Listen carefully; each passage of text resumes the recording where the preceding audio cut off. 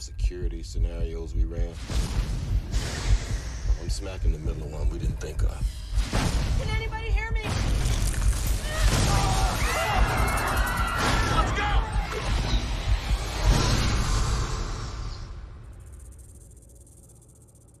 Shh. Did you guys hear that?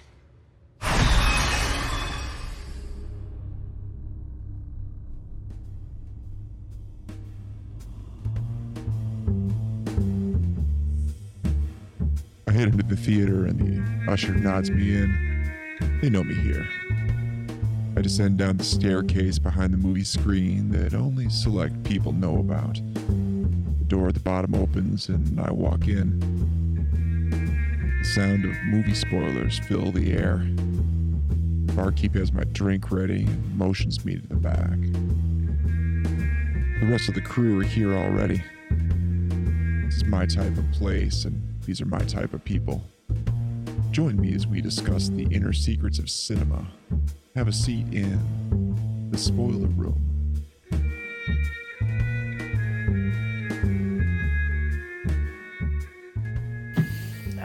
Yeah.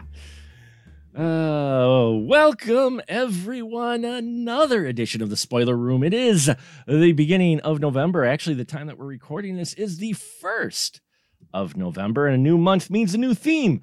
You can blame Ian, who's with me today, for the fact that I keep coming up every month with a theme. So this month is Sinema Serpentes. Yes, cinema with an S. Yes, we are looking at films featuring snakes, usually as the bad guys. So more horror. Again, I didn't plan on being a horror, mostly year full of horror, but it's become that because, you know, we had the horror of 1988 and I build themes around that. And well, there you go. Now you got a little picture into my brain. And I am sorry for that. But what I'm not sorry for is that my right-hand man is with me tonight. It is one and only Mr. Ian Simmons. Hello, sir. How are you? I'm fine, but for this month, it's Ian Simmons. Gotta get it right.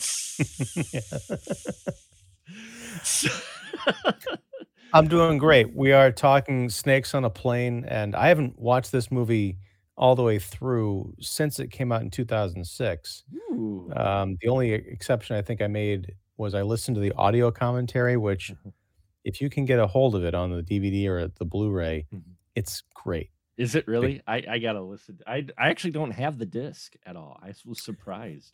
I had it, and I was surprised too because I was going to pull it off my shelf. I'm like, did I sell this years ago? I got to go get it back. But no, and I know we're kind of jumping off here, but this movie was one of the kind of early internet buzz films. And everyone was like, Snakes on a Plane, Samuel L. Jackson, this thing's going to be huge. And it basically flopped. But what's great is the audio commentary was recorded, I think, like the weekend before the premiere or before it came out. Wow. And so you've got Samuel L. Jackson sitting there with like the writer and the director, like he's sitting there eating popcorn, like watching the movie, like literally eating popcorn. You can hear him like munching on snacks. And he's just like talking about how huge the movie is going to be and it's going to like set the world on fire. I'm like, yeah, well, okay. You know, they were being hopeful. But yes, we will dive in here. So crack open your favorite drink, folks. And we are going to talk some movie spoilers. Snakes on a Plane, starring Mr. Samuel L. Jackson. And yes, Mr. Simmons, as you talked about just now, it is probably the first film that the internet built. For Blair Witch Project. Oh, well, okay, but they didn't influence Blair Witch. This is where I'm talking about where, like, the internet actually made them change the film from the stories. Whereas Blair Witch blew up because the internet was early and people talked about it. Hey, the Blair Witch. Snakes on a Plane, which we'll get to it in a little bit. The story of why this actually is an interesting window into early trends of what has become standard today in many things after I've watched it. But first, as always, we need Mr. Ian Simmons here. He is so good at it. Give us a synopsis of Snakes on a Plane. Well, you have Neville Flynn, who is an FBI agent, played by Samuel L. Jackson. He encounters Sean Jones, played by Nathan Phillips, who's this like 20-something kid who's like a surfer and motorcycle rider guy. This kid Sean is in Hawaii, kind of like riding around. That's how we meet him.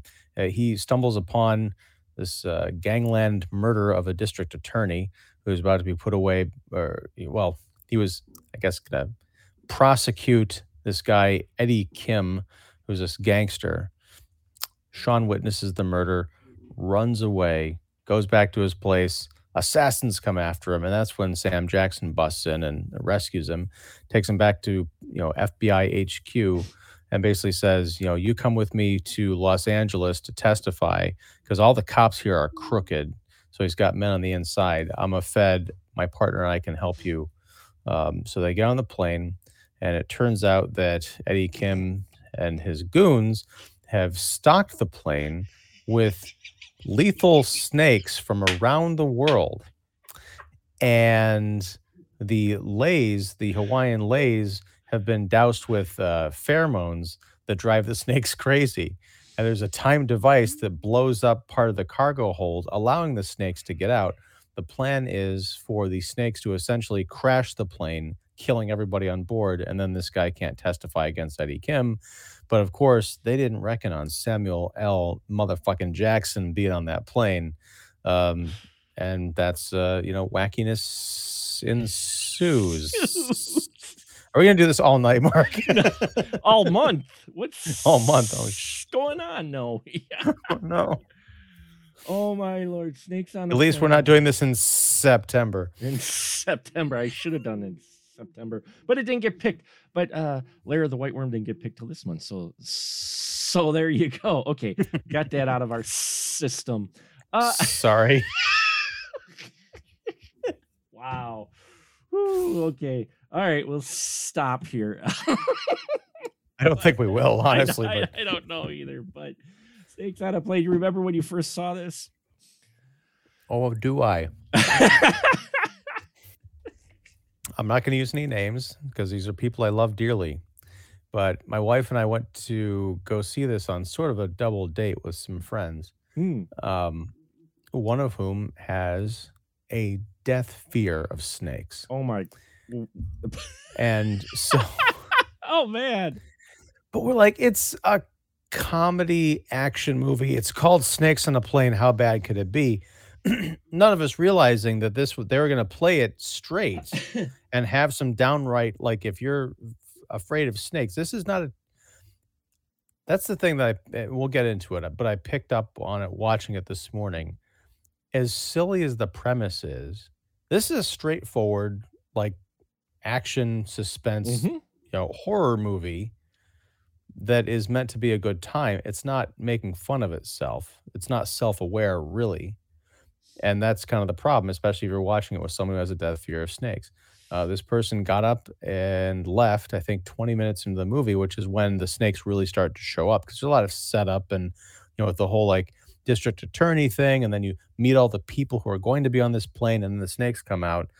This person left and spent the next hour and a half waiting in the lobby for the rest of us.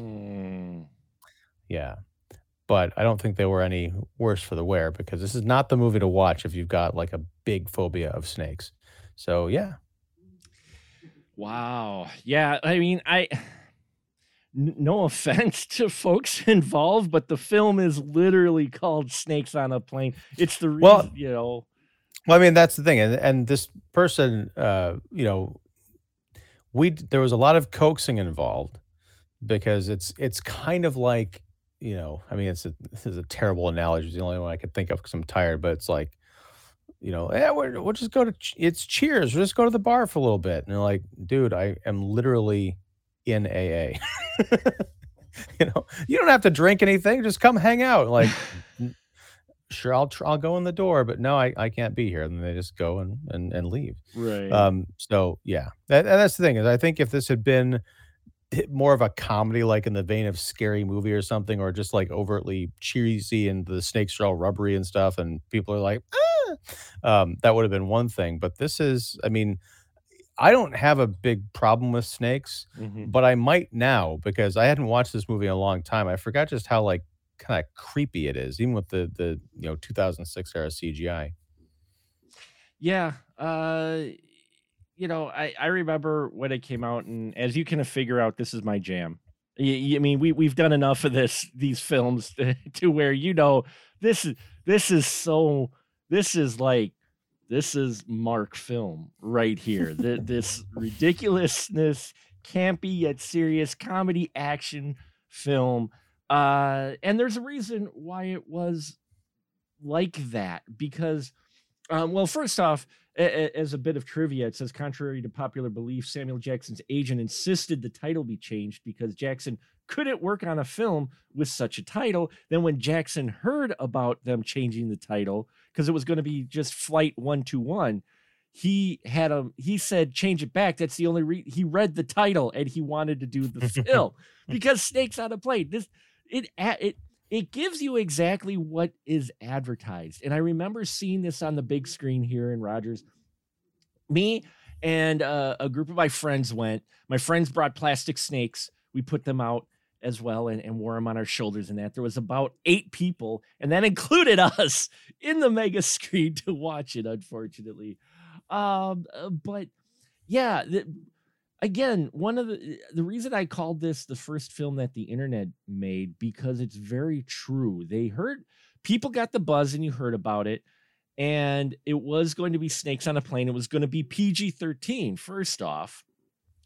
And the internet was like, wait, you have Sam Jackson in a film about snakes taking over and attacking people on a plane, and it's PG-13? Really? So the internet was abuzz about it. And then someone did this wonderful, I forgot who it was. I apologize, folks. It's been many moons, okay? It's been 2006, okay? A long time ago for myself. But someone came up with an audio edit of the trailer and worked in Samuel Jackson saying, I'm tired of these motherfucking snakes on this motherfucking plane. They edited it together in this audio trailer. Internet blew up. They're like, this is what we want. So, and the trivia is right here, March 2006, New Line Cinema. I love New Line. They are my childhood. Due to the massive fan interest on the internet, allowed for a 5-day reshoot to film new scenes to take the film from PG to R-rated, which it was originally done. The principal photography was done almost a year, like 6 months prior, September 2005. They were done. And they did, this is before, Marvel does reshoots up until a week before freaking it release, right? So among the additions was Samuel Jackson's motherfucking, I've had it with these motherfucking snakes on these motherfucking plane, as well as there's some more nudity. There's blood worked in, a few more graphic deaths that they shot. We get snake vision. And the reason I bring it up now, and it goes along with what you were mentioning, how you watching it now. Now many years later, and I've watched this film many times. Okay, I adore this campy, wild, just ridiculous film. Let's pull over a second. You keep calling it campy. It No, is. this movie is not. There's nothing It's got campy. camp in there. Where? Explain to me the camp in this film beyond the premise. Okay, I'm the being premise. serious. Yeah, the premise. The premise. That's the thing. It is played. Yes. The beginning and end of the camp in this movie is the way that the title sequence is done, because it literally, you've got the Hawaiian kind of oceanscape, and it says snakes, and then it fades in on a plane. Like, haha. But other than that, I mean, this is in the same vein as like the Poseidon Adventure, the Towering Inferno.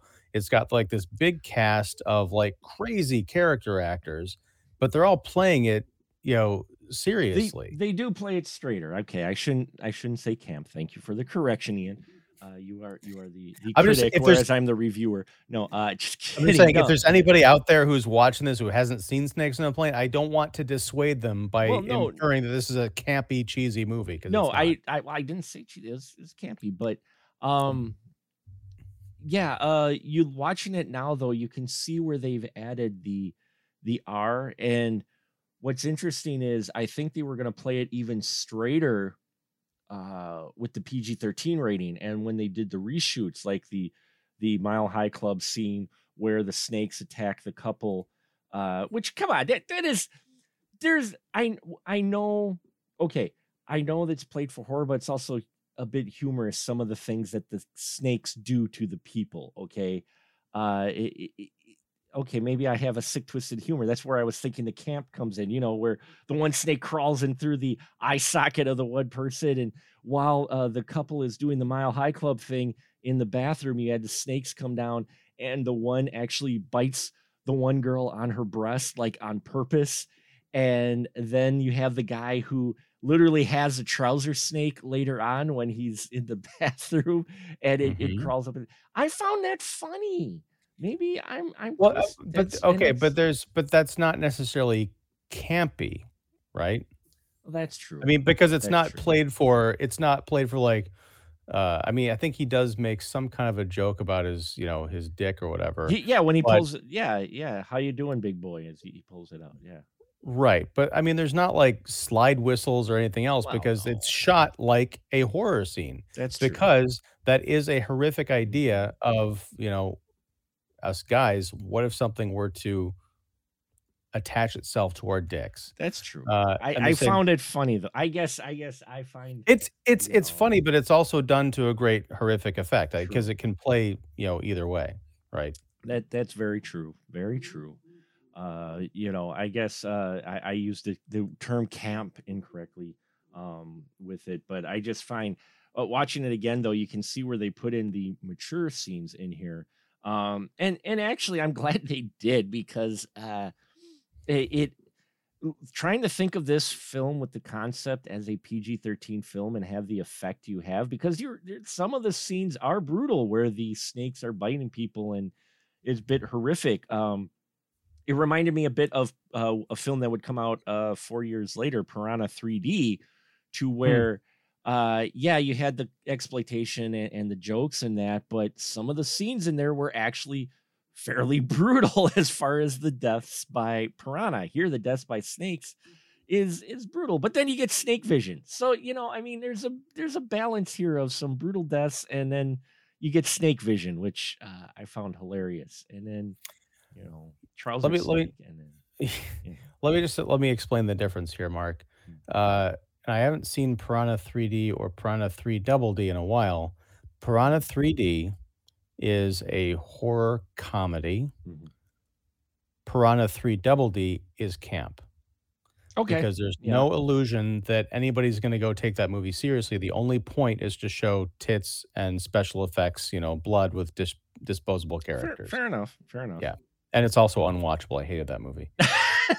Well, I like movies that try, and I think it Piranha 3D tried, and then Piranha 3 Double D was just like, we're gonna get asses in seats with nothing matters. it may surprise you, but I do prefer Piranha 3D over Piranha 3 Double D. Piranha 3 Double D tried way too hard, and this film doesn't try hard. It is playing it more of a straight horror, and a lot of the aspects of the deaths and the special effects and the makeups and the situations they have. You have this plane that could crash at any time. You have all these snakes on the plane taking out members of the plane uh, constantly. There's always a constant threat, and this film is fun. It's It's that weird kind of fun though, because yeah. it's fun in that like you're on that kind of an emotional roller coaster, right? But I mean, there's stuff that I mean, maybe I have a snake phobia too, because like when they're the scenes where the snakes are on the floor, just Hmm. kinda, like, making their way around the passengers, this is before they really attack. I'm Right. just like there's that scene where the girl is barefoot and, Hmm. she pulls her foot up the last second. I mean, that's just it's terrifying. I I was doing some stretches earlier tonight. I saw a house centipede on the ceiling, and I started to freak out. Like, this is a little bit too close to me. Yeah, there's a lot of serious horror scenes in here.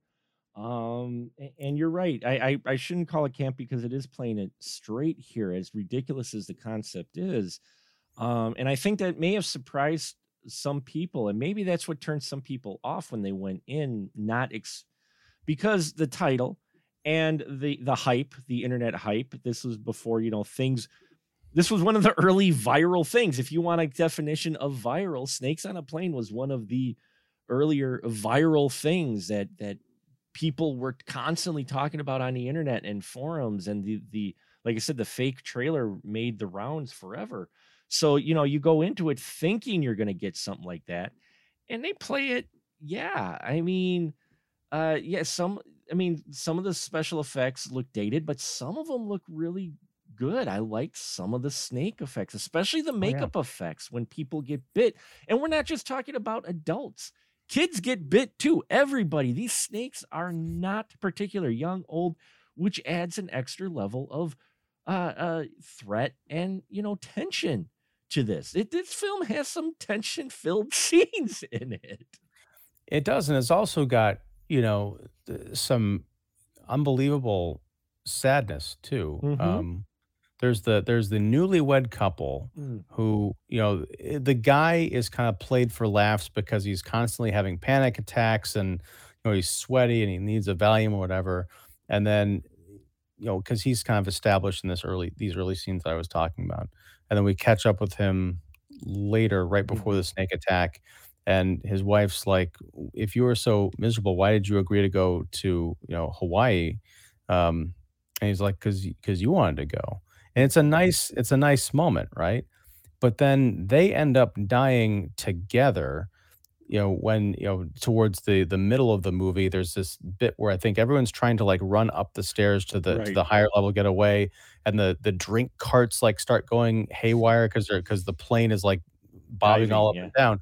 Right. I think one or both of them get caught behind one of these things, and a whole bunch of snakes descend upon them, and they kill them. They get attacked by like 8 snakes. 8 And different there's snakes. Yeah. Right, and there's no moment of heroism. It's just they get cornered, and then they get attacked, and then they're dead, which is not usually what this kind of movie would, be set up for. There are those kinds of moments with other characters. There's the heroic, moment of Mhm. self-sacrifice, or just, kind of putting yourself on the line for, someone you love. But in this one, it's just like, yeah, that's nature. Sometimes, these snakes aren't evil. They're just doing what they do, Mhm. and these people are just in the wrong place at the wrong time. Well, yeah, because they played the pheromones angle as they put pheromones on the lays, which got all the snakes up into a tizzy, which get the hyper aggressiveness, and that even affected the one passenger who kept sneezing. And they're like, "Well, wonder what it is. Oh, maybe it's the lays." They kept coming back to the lays a few times before all the snakes, all everything just went, belly up basically. And in mass chaos, they kept coming back to the lays a bit, letting you know that yeah, they're here. And even in the beginning, we see the crooks spraying the lays with the pheromones, and then we see the same lays getting put around the people's necks, and you're like, holy crap, we haven't even seen snakes yet. They build this up to like you're just waiting for that trigger to be pulled, and when it gets pulled, it's not on a small scale either. It's not like we have few snakes sneak here and then here. No, it all breaks out at once. Snakes dropping from everywhere, coming from everywhere. Mass chaos, and the fact that you're trapped in a plane adds that extra level of tension. And yeah, I maybe that's why it didn't, because this is played a lot straighter than you might think, even with the humor. And again, I was mistaken in calling it camp before. This is being a action horror film, and it succeeds. That scene where you talk about with the couple, it's not just the fact that they get attacked. They get attacked by various different forms of snakes. One of them is a spitting snake. And during this scene, not only are the snakes, like 4 or 5 of them, jump on the guy and bite him, and they're biting her. The snake spits. We cut back to a snake, and we come back. The guy's holding his eyes, and like liquid is actually coming out of his sockets as he's screaming, and she's getting snakes like bit. It's like On her cheek and on on her her chest, yeah, and yeah, it's like yeah. it's horrific. Well, that's why not every character in this movie deserves, like, a big spotlight, but they set this couple up, so Mhm. you think there's going to be more to them, like, nope, they're just dead. It reminds me of, another disaster movie I saw a few years ago, I think highly underrated, it was great, a theatrical experience called Everest, Oh and yeah. there's Mhm. there's a bit where I think it was I think it was John Hawkes was someone who was up on the mountain and people had to go rescue him, and so they Right. sent up Yeah. a team and the one guy went to rescue him, and this point, John Hawkes was so, like, frostbitten and, half out of his head delirious that he was following the one guy, and he just, like, took a wrong step, and maybe it was Josh Brolin, like, in front of him or something, but you see him just, like, step off a ledge and just, like, disappear, like he fell down a fucking chasm, and that was the end of it, Wow. and it's like all of that for nothing. It's just, like, so senseless, and so it's a great, like, movie moment, but you're also like, "Wow, this is sad." Well, and we get a few other moments like that as well. Lin Shay shows up in here. Wonderful. I love Lin Shay in any. I love Lin Shay's performance in pretty much anything. If I see her in it, she's just a wonderful. She's one of those actors that just she's in this scene. I love it. That's honestly, that's one of the big thrills of seeing, like, the New Line logo pop up. I'm like, I hope Bet Lin Shay is in this. Yeah, because she shows up here as one of the veteran flight attendants, and she makes a heroic effort. She saves a woman's baby while getting, bit. And again, we're not talking like a lot of deep characters, but we get a lot of characters that you spend more time than you might think who become snake fodder. Not just the one couple, but a couple other. We're introduced to them where we get just enough to where you're like, oh, we can put together who that character is. And we're like, oh, that's just, an average Joe, like the couple with the Mile High Club. We get a scene right before them where they just kiss and they kind of smile. You can tell, oh, that's a love couple in love. You get you get 3Gs, who is the celebrity, because you always got to have at least one celebrity in the disaster films, the celebrity with his two buddies who are his bodyguards of sorts, and yet 3G has a germ phobia.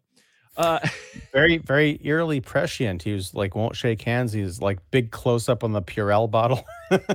And at one point, Kenan Thompson says it's the Howard Hughes of rap. He says that, I just lose it every time he says it, because I'm like, wow. I'm like, that's kind of a deep reference. If you're not familiar with Howard Hughes, you're like, oh, but yeah, you get enough of these guys to know that they're friends in that. We get enough of, each of these characters, and not all of them survive to the end. And you don't spend a huge amount of time, but they do a well enough job of presenting, be it tropes, if you want to say it, not in a negative way, but just these people who fit a specific role, or type of character. You can tell within the first 5-10 seconds we get them on screen who they are, and you move on, but you come back to them briefly occasionally, and by doing that, you connect enough with them so that when the snakes finally do bite, it has a little impact. We've got two brothers who are on the plane for the first time by themselves. Who our one flight attendant, our main flight attendant, who, they hint a bit at an attraction between her and Sam Jackson's character, but at least they don't like fully, you know what I mean? Fully like, go into it. Juliana Margulies, who plays, Claire, she comes back to the kids to make sure they're okay. And one of the kids get bit. It's like surprising. It's like, holy crap. Yeah, and it's and then there's the mom with the little baby who was I knew who she was. But she ended up being in a bunch of the Fast and the Furious movies. Right. But she actually has a solution to this little kid's bite. It's a great story about using olive oil and a razor blade. You swish the olive oil around your mouth to, like, I guess, dilute the poison, and they Hmm. use the blade. She had an earring post that she used to cut open the wound. So you cut open, you suck out the poison, and then spit out. It's a great little detail. There's also Bobby Cannavale is playing the other guy at the FBI, Hmm. who is kind of the on the ground man. He just got promoted, so he's no longer a field agent. He's putting together this whole case where he finds the scientist or the professor who knows all about snake venom, and they have to go on a chase to find the smuggler who got all these exotic snakes for Eddie Kim. And I love it because it's not part of this month's theme, but it ties into last week's episode. This Hmm. is the second week in a row where we've had an FBI agent flying in a helicopter over country farmland to get to the bad guy's lair out in the middle of nowhere. That's true. That's true. I thought it seemed familiar, but I'm wondering too with that expectation because when the film opens and then you even got this plot, where they're actually going to the snake. We do leave the plane to where they can find the snake smuggler. You actually have a plot here more than I think some people may expect because there's actually a linear narrative, a reason as ridiculous as it seems. And even at some point, the characters recognize that. Eddie Kim at one point goes, "Look, I tried other options. This is the way to go." It's like they say that a couple of times throughout this film to say, we've made this decision because we don't have another option. Yeah. Well, it's also that, the people who wrote this movie, I think this is one of those things that had like four screenwriters or Mhm. two pairs of, screenwriting teams. You get the feeling that they thought about this and they asked all the questions that audience members who showed up to this and took it seriously would ask. Mhm. You've got in order to avoid the appearance of a stale visual, film, you've got to have different kinds of snakes. You can't just have Right. like, oh, these are just like black rubbery snakes going around. You've got all different. You've got things with like horns on their heads, and you mentioned spitting snakes and all different shapes and sizes. Like, well, okay, how do you get those snakes? Those come from all different parts of the world, so that's kind of a problem. How do you do that? You've got a snake smuggler. He's got the venom in the anti venom Mhm. in a freezer. They think about all these things and they work it into the screenplay. I don't know if it was as deliberate as that or they're just thinking about this out of the gate, but I like that this is a pretty tight movie. Now, I've only watched it twice Mm. in, 16 No. years, but there was nothing that stood out to be like, "Wait a second. No, from Snakes on a Plane? No." Yeah, from the title alone, you would think, "Oh, there's a lot of stuff," but they kept it because they didn't get too involved with it. And like you said, you could tell I could have seen a board or whatnot. Okay, what question they're gonna ask? We hit this point. What question is the audience gonna be scratching their head about? And they answer it. At least give you enough answer within the context of the film to where like, okay, it's nothing too deep, but you're just like, okay, the guy, the guy who does the smuggling for all the illegal snakes from other countries would happen to have a case full of anti-venom for each snake that he had smuggled, you would think, for a safety net. So uh there's those other things too, the questions of oh, what's going on, and well, what about this? They figure it out and they answer it at least well enough to where you're like, okay, let's go.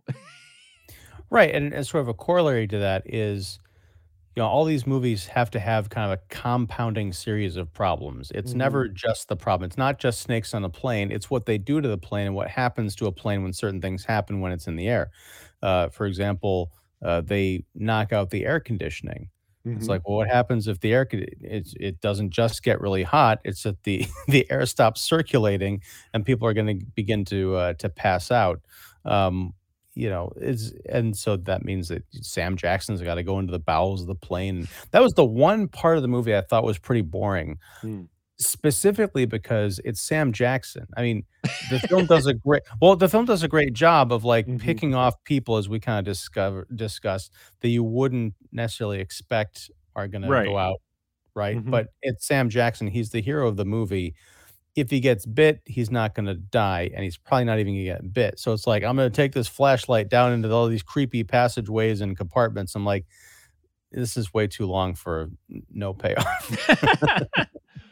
What I do like about that scene, though, because at one point, yeah, the breaker is in the cargo hold where the snakes came from.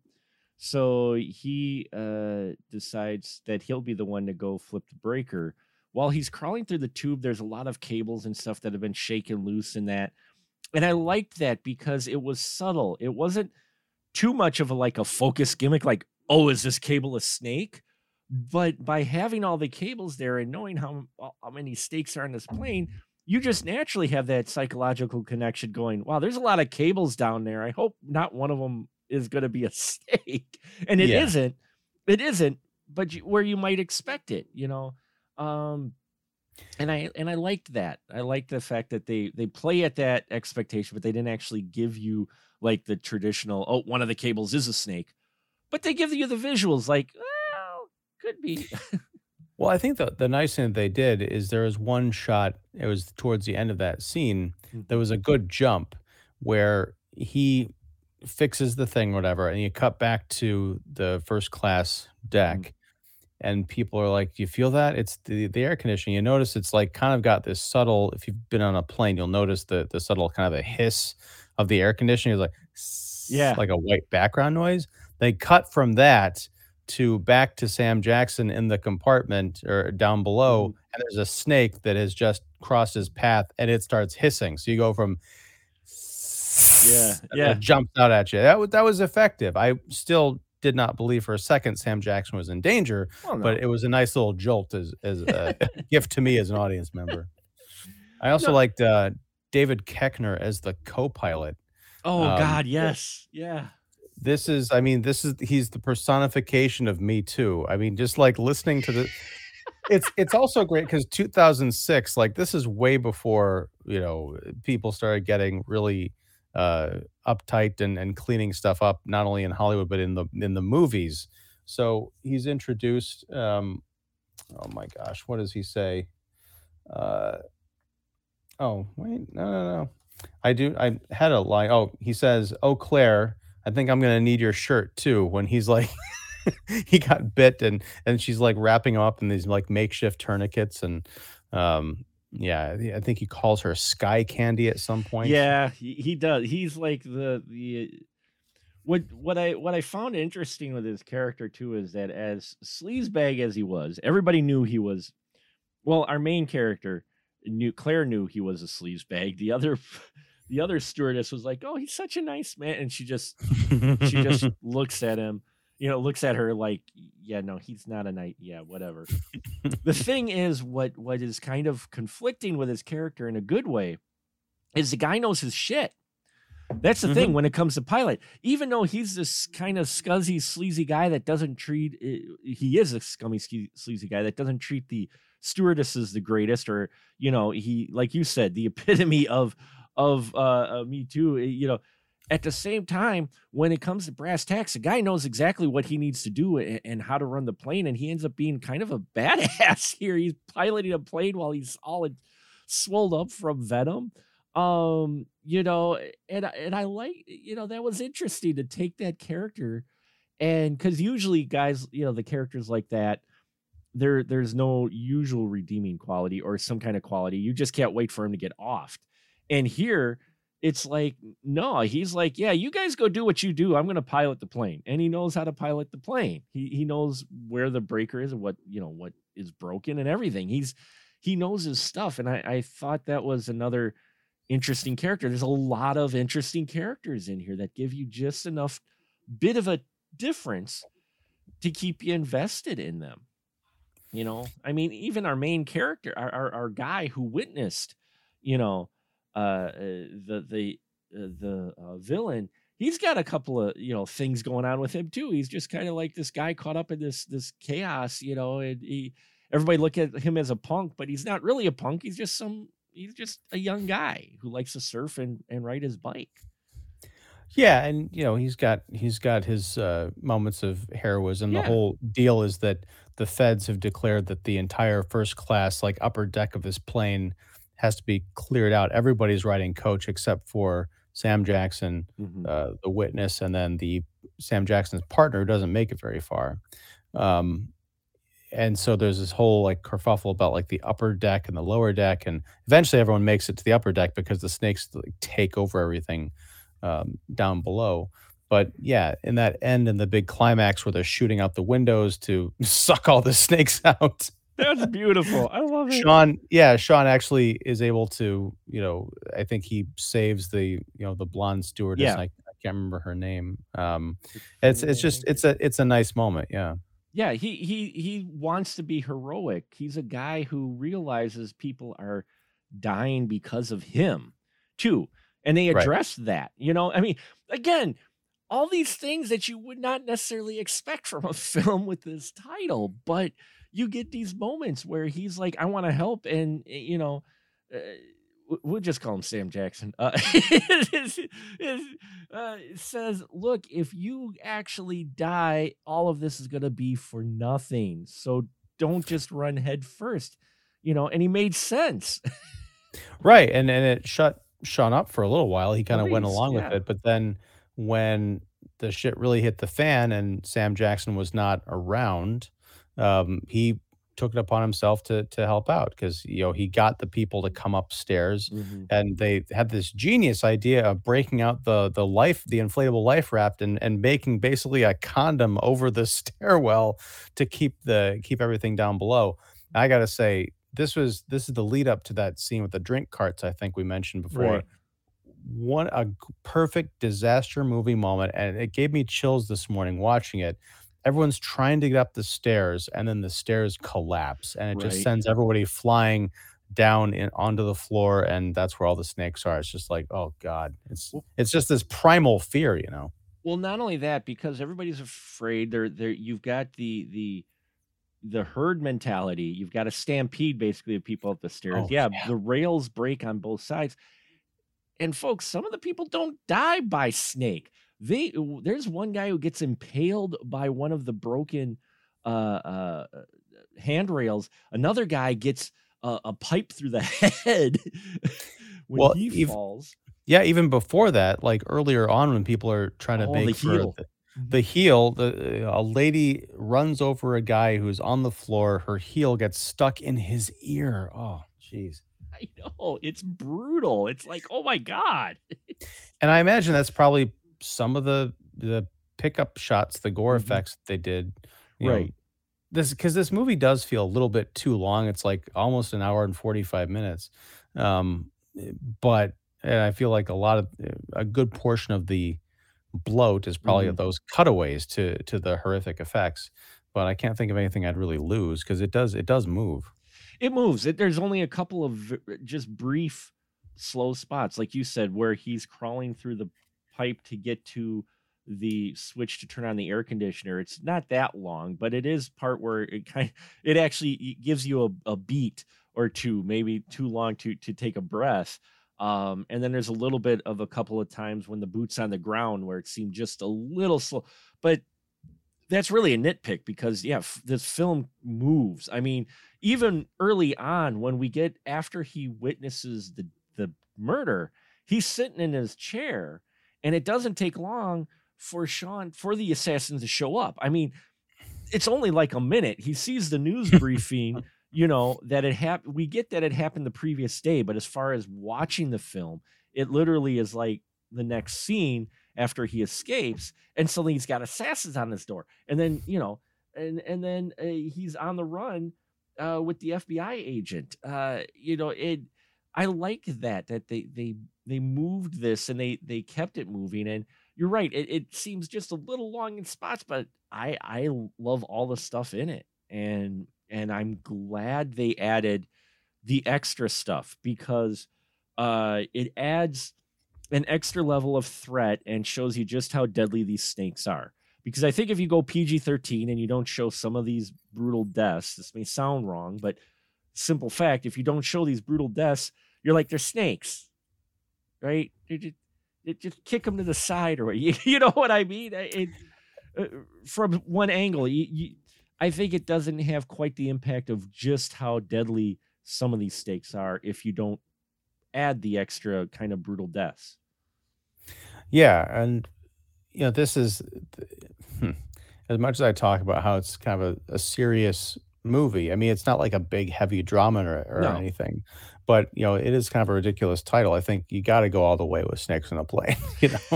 The extremes have to be. You got to have Sam Jackson saying "motherfucker." You got to have boobs. You got to have like gruesome snake deaths.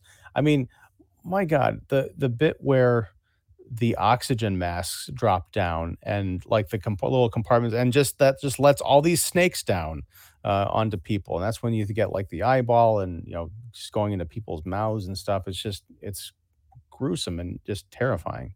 Well, it is because the masks are meant to be safety mechanisms, and they end up being the deadly mechanisms because some people actually grab a snake rather than a mask to try to put it on their mouth, and they realized, oh shit, this is a snake. So they play at the angle of they take something that's supposed to be safe and they turned it deadly because lots of snakes. Apparently, they used 450 snakes, including a 122-foot long Burmese python. The python in here was real in some shots. That was a Burmese python, not in all, but they did use a python for some scenes in here. That was if it's the one like the big mother, the one that Yeah, cracks the glass and there's that Yep. great like trailer shot of it collapsing. That's my one nitpick is like, how the hell did they get that thing on board? but by that point, It's 22 feet long and like it looks like it weighs 100 pounds. Let alone how did it get up into that system from the cargo hold or whatever? That's not a snake that can't sneak around and weave in and out of things. That's just like a giant turd clogging up your pipes. It is, but I'm glad they don't reveal it right away. It doesn't get revealed till near the end. It's at the very end. This is Yeah, after the handrails have broken, after a lot of shit has hit the fan. At this point, you're all in and you're like, okay, what the hell can happen next? And they're like, oh, what can happen next? How about a fucking Burmese python? And then you get the one a-hole, there's really only one a-hole character in here. And he's the guy who doesn't like the fact that he's put in coach versus first class and just treats everybody like crap. He doesn't want to be around a baby. He doesn't want to be around a dog. And at one point, when the Burmese python shows up, he takes the dog from she would be an influencer at this point, but not quite yet. Okay.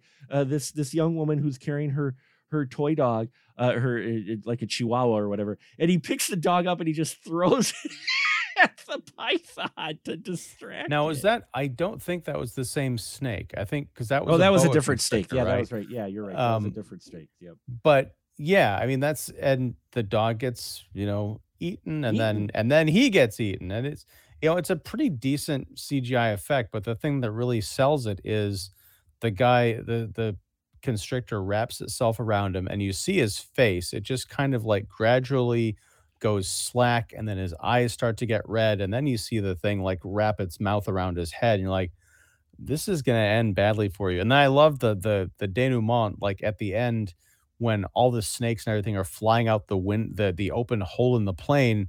You see the constrictor and the guy's just like legs flopping out of its mouth. His legs are still in its mouth. I love that. I love the fact that his legs are still like it. I caught that this time around. I'm like, oh yeah. Because that's the great thing is like it just reinforces these things aren't evil. I mean, that snake, once it got the businessman, it was just sitting off in a corner, just like eating its lunch while everything else is going on. He's just chilling, man. And so, someone opens up the depressurizes the cabin and he gets sucked out. What the hell? That's just inconsiderate for him. It does make me wonder though, like how conscious of like when he was being eaten, like at what point did he actually die? It's kind of like being in the Sarlacc pit where you gradually digest it over 1,000 years. Well, he was getting crushed, so slowly. So he might still be alive, but I think he had the air.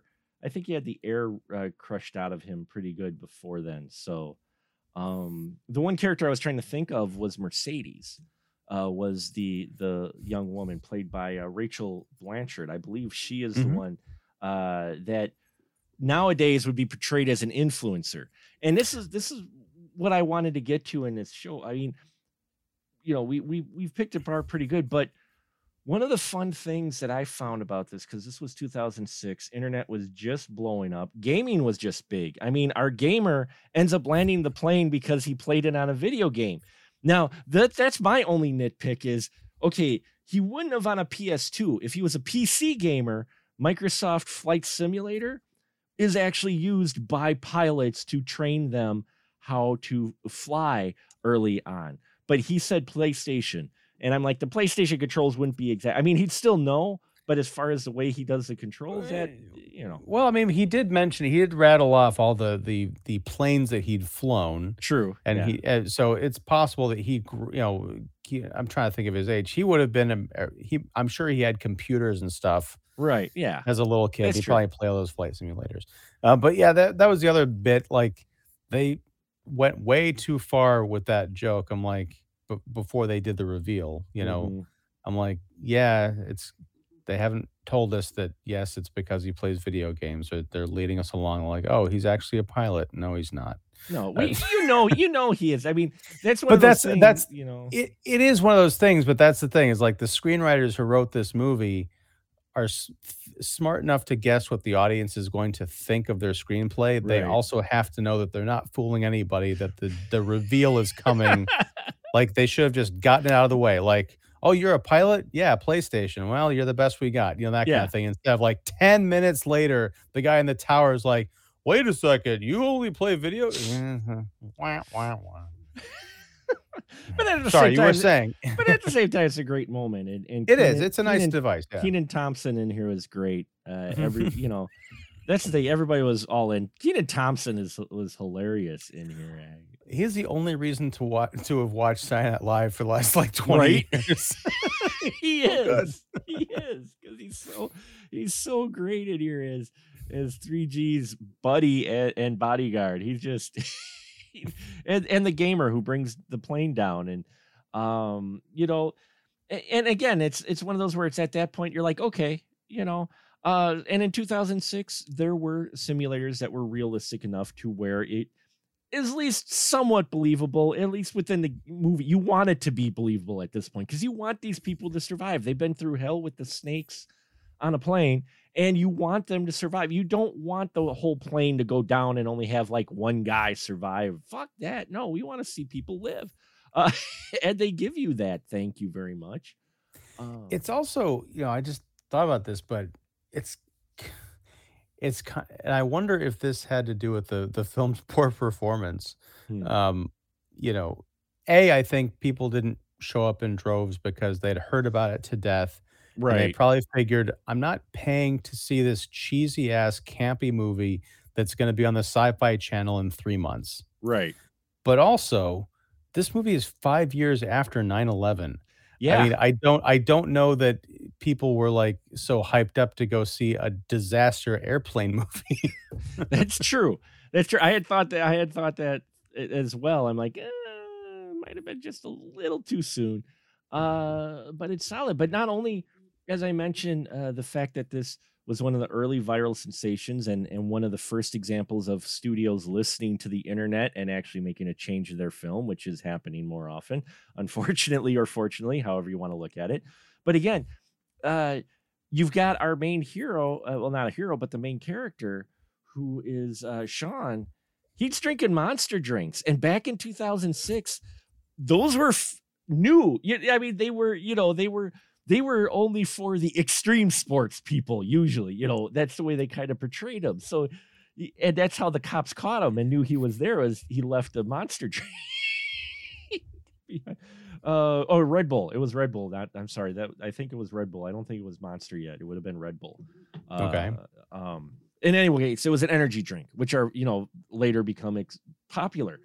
Our character, Mercedes, is taking dog selfies with her smartphone. In fact, the smartphone plays an angle in the plot. Well, I mean, it's not even really a smartphone. It's just No. it's a flip phone, right? A And BlackBerry. It would have been a BlackBerry, it looks like. She had a flip phone, but she also had a BlackBerry, I think. No, it was a flip phone. You're right. It was a flip phone. right, Yeah.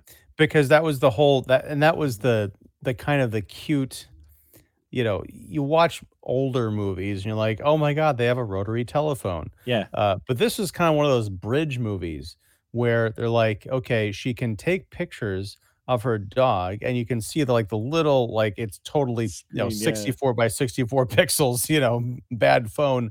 But then they're like, okay, we got to get pictures of all these snakes to send to the scientist guy so he can figure out what kind of snakes are on this plane. And like, okay, we can take pictures, but how are we going to get them to you? Well, I guess we can attach them in an email. I'm like, oh God. Well, they don't have a computer around. And again, Right, but I'm saying oh yeah. nowadays, everyone would be just pulling out their phones and like, oh, I'll just Right. instantly message it to you. Right, but not everybody here has a flip phone on the plane yet either, though. I mean, Yeah. you could tell she has some kind of status to where she either has a job that's well paying or parents or both or whatnot. She is well off. She has a fancier phone, and she uses her phone email to send the pictures of the snake because our guy Neville can't describe the snakes too well to the professor. And they're like, wait, you could do that? She's like, why not do both? And she holds her phone out, and it's adorable because in 2006, that was something new. Now that's something that everybody takes for granted. Then not everybody knew about what phones could do. Well, yeah, and it's also this was the year before people knew what phones could do, Right. because the iPhone came out in I think '07. 07, right. Yeah, so this is cutting edge technology for 2006, but looking back on it, it's like, But again, you can see the early seeds of what has grown today as far as some of our pop culture, some of our practices of the internet, some of the other things that we do socially. You get bits of it in here that, where it was a fledgling thing, the gamer actually being a hero. She's got a phone that can send the email. I mean, she's taking selfies. I mean, it's fun to watch this film and see those little habits and things. And you're like, oh, that, you forget that these were still fresh and new back. Oh yeah. And speaking of fresh and new, the guy I didn't realize this because I don't think I knew who he was at the time, but the guy who was in the bathroom with the girl doing the Mile High Club, Yes. that was Taylor Kitsch from Friday Night Lights. He played Gambit in that awful Wolverine movie, and then he was John Carter of Mars, for crying out loud. Yeah, he was. That's right. And here he's just like, horny hunk number 2 or whatever. Horny hunk number 2, who gets bit up while his girl gets bit up while they're banging it up, I guess. The one bit I imagine this is probably a leftover of the PG-13 cut. Mhm. When they're getting it on, she takes her top off, of course. But when he's putting her up on the counter, Mhm. she still has her shorts on, and so does she, but they go right to Yeah, grinding. I'm like, he goes to start. Yeah, I was wondering about that as well. I'm like, okay. I mean, it's either really not fun or it hurts like a mother. chafing. There's gotta Yeah. be. There's some chafing involved. in there Chafes on somewhere. a plane. Chafes on a plane. That's a different movie. That's a different movie altogether. Do you think there was a porn parody of this called Trouser Snakes on a Plane? I don't know, but Asylum didn't waste no time coming out with their snakes on a train. So Which I've never seen. I gotta fix that. no, you don't. Not really. I mean, you can just so that you're a completionist, so you can see, that whole transgression of the asylum. But it's not one of the better asylum mockbusters at all. So I don't know what that means. Are you saying that means it's definitely worth watching? no, it's not so bad it's good, or there's your camp. No, it's it's not great. For those of you who are into the MCU, there are some connections here. Of course, Sam Jackson plays Nick Fury, Also, Bobby Cannavale played Paxton in Ant-Man and Ant-Man and the Wasp. And Elsa Pataki is married to Chris Hemsworth, who plays Thor in the MCU. So you've got a number of connections. And she was in, yeah, she had a small part in Thor: Love and Thunder. I saw in the credits. And she was also the actress I was trying to think of from the Fast and the Furious movies. Yeah. Yes. So, yeah. I mean, so, you know, there's some MCU connections in here too, but this film is far better than you might think. And that's part of the reason why I've always adored this movie quite a bit. Never mind the catchy pop snake themed soundtrack that we have from Cobra Starship, which is an actual band, folks. Their song played well. I love that song. I played that song quite a bit when it came out. I'm glad. Yeah, but you know, some of the effects are dated, but as you put it, and again, I started this show off with the word camp, and I shouldn't have. This film plays it straighter than what you might expect. Nowadays, this would probably have been too meta. This probably would have been too like wink at the audience. I think if they would have tried to made this today, they would have tried too hard to it. Whereas here, they took the concept that, as ridiculous as it is, they make it at least feasible enough so you buy into it, and they give enough weight to it to where you're like, oh, you know what? I'm actually finding myself gripping my seat a little at one point. I'm finding myself actually jumping. I'm actually finding myself caring for even these side characters that we only get a couple minutes of. And yeah, I think that's why this film, why we're talking about it now, and while it still shows up in circles, I think. Yeah, I mean, I like this movie more now than I did when I first saw it. I think it's because I've had the passage of time and I know what I'm in for. Because I was kind of expecting it to be the movie that I think a lot of people were expecting it to be, and I was pleasantly surprised. Also freaked out because of the situation I mentioned earlier that we had lost one of the people we'd come to watch the film with. But yeah, watching it today, I'm like, I am going to go get this on Blu-ray. I think I had it on DVD at one point, but gotta see if I want to listen to that soundtrack again and just have a nice little chortle. But yeah, Snakes on the Plane, it's the real deal. I'm glad I'm kind of glad it didn't do that well, because the last thing I want is Snakes on a Plane 2, or you know, that's true. You know, wild werewolves on a plane. It's like a night flight. It's like, I'm tired of these motherfucking werewolves on this motherfucking plane. No, I want to see Sam Jackson say that. I want Sam Jackson in fucking Werewolf by Night 2, to where he goes, I'm tired of this motherfucking werewolf in this motherfucking maze. You know.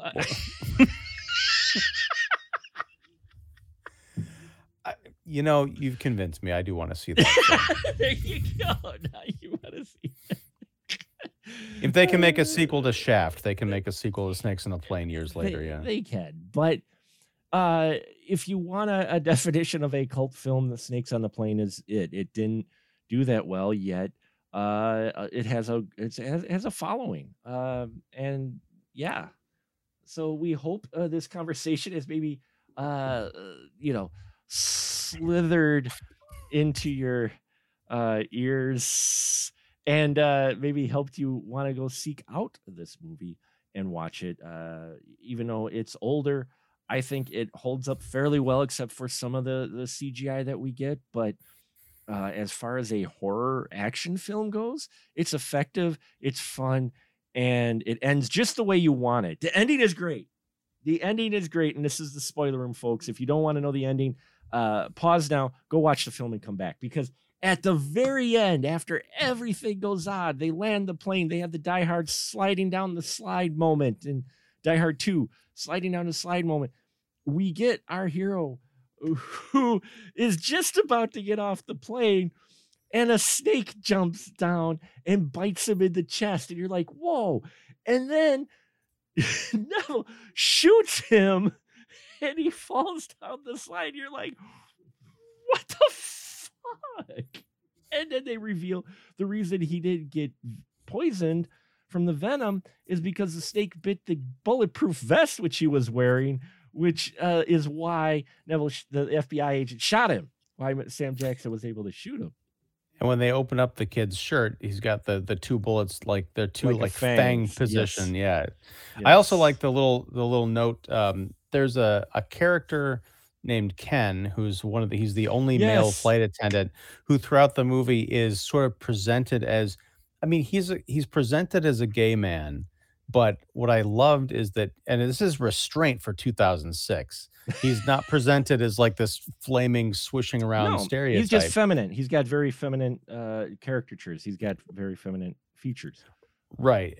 And then there's sort of a running joke. Well, not, I think they mention it once, Hmm. but he's talking to a guy that is, this kind of muscle bound dude who ends up helping our influencer lady like get down the aisle, with the piggyback ride. But he's talking to this guy. He's like, "Oh yeah, I practice jujitsu and my girlfriend loves it." And the guy's like, "Yeah, your girlfriend." And then at the very end, when everyone's getting off the plane, Ken's girlfriend shows up, and the other stewardesses are like, "What the hell?"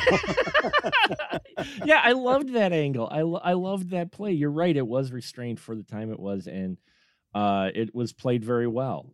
Because it was just kind of bucking that a bit of expectation with his character. I mean, that was the running gag throughout the whole thing too, where at one point Ken offered to cut the wound and suck the poison out of one of the bodyguards for 3G's butt because he got bit in the butt. And he's like, "Yeah, no, there won't be any sucking going on."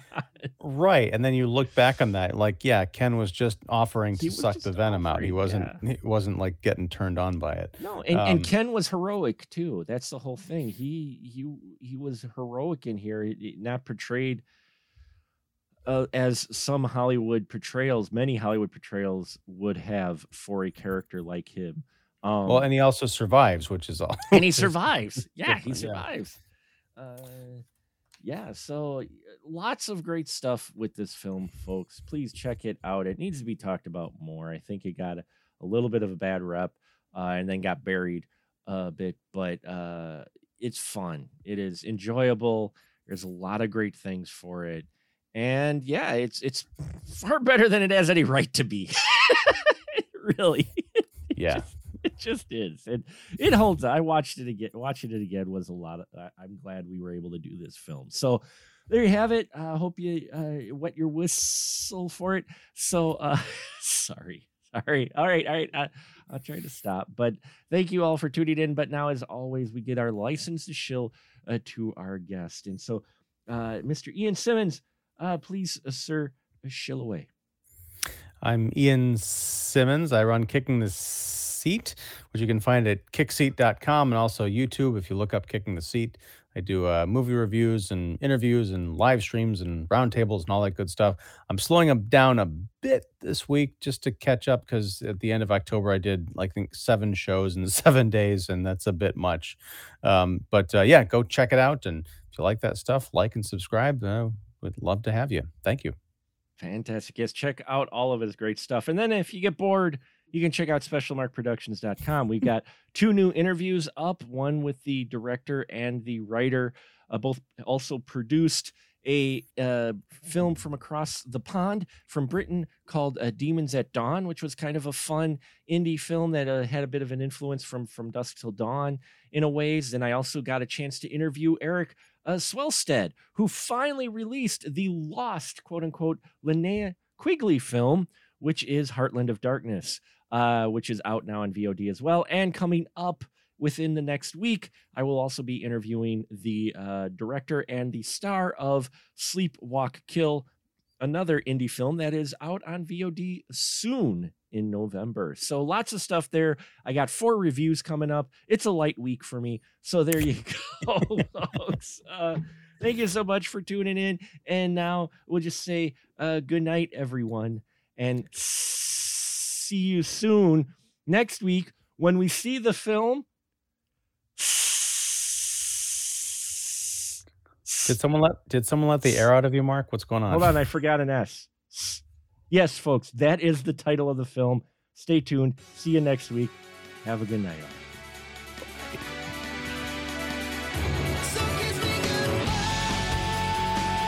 Honey, I'm gonna make it out alive. So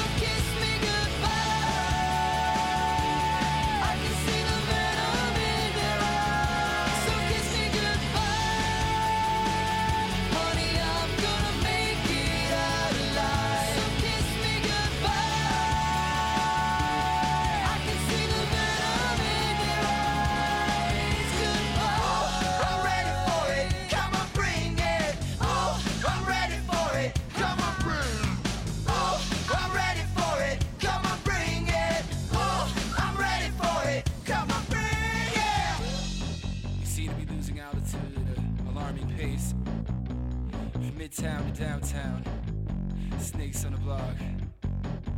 I suggest you grab your ankles and kiss your ass goodbye. Yeah!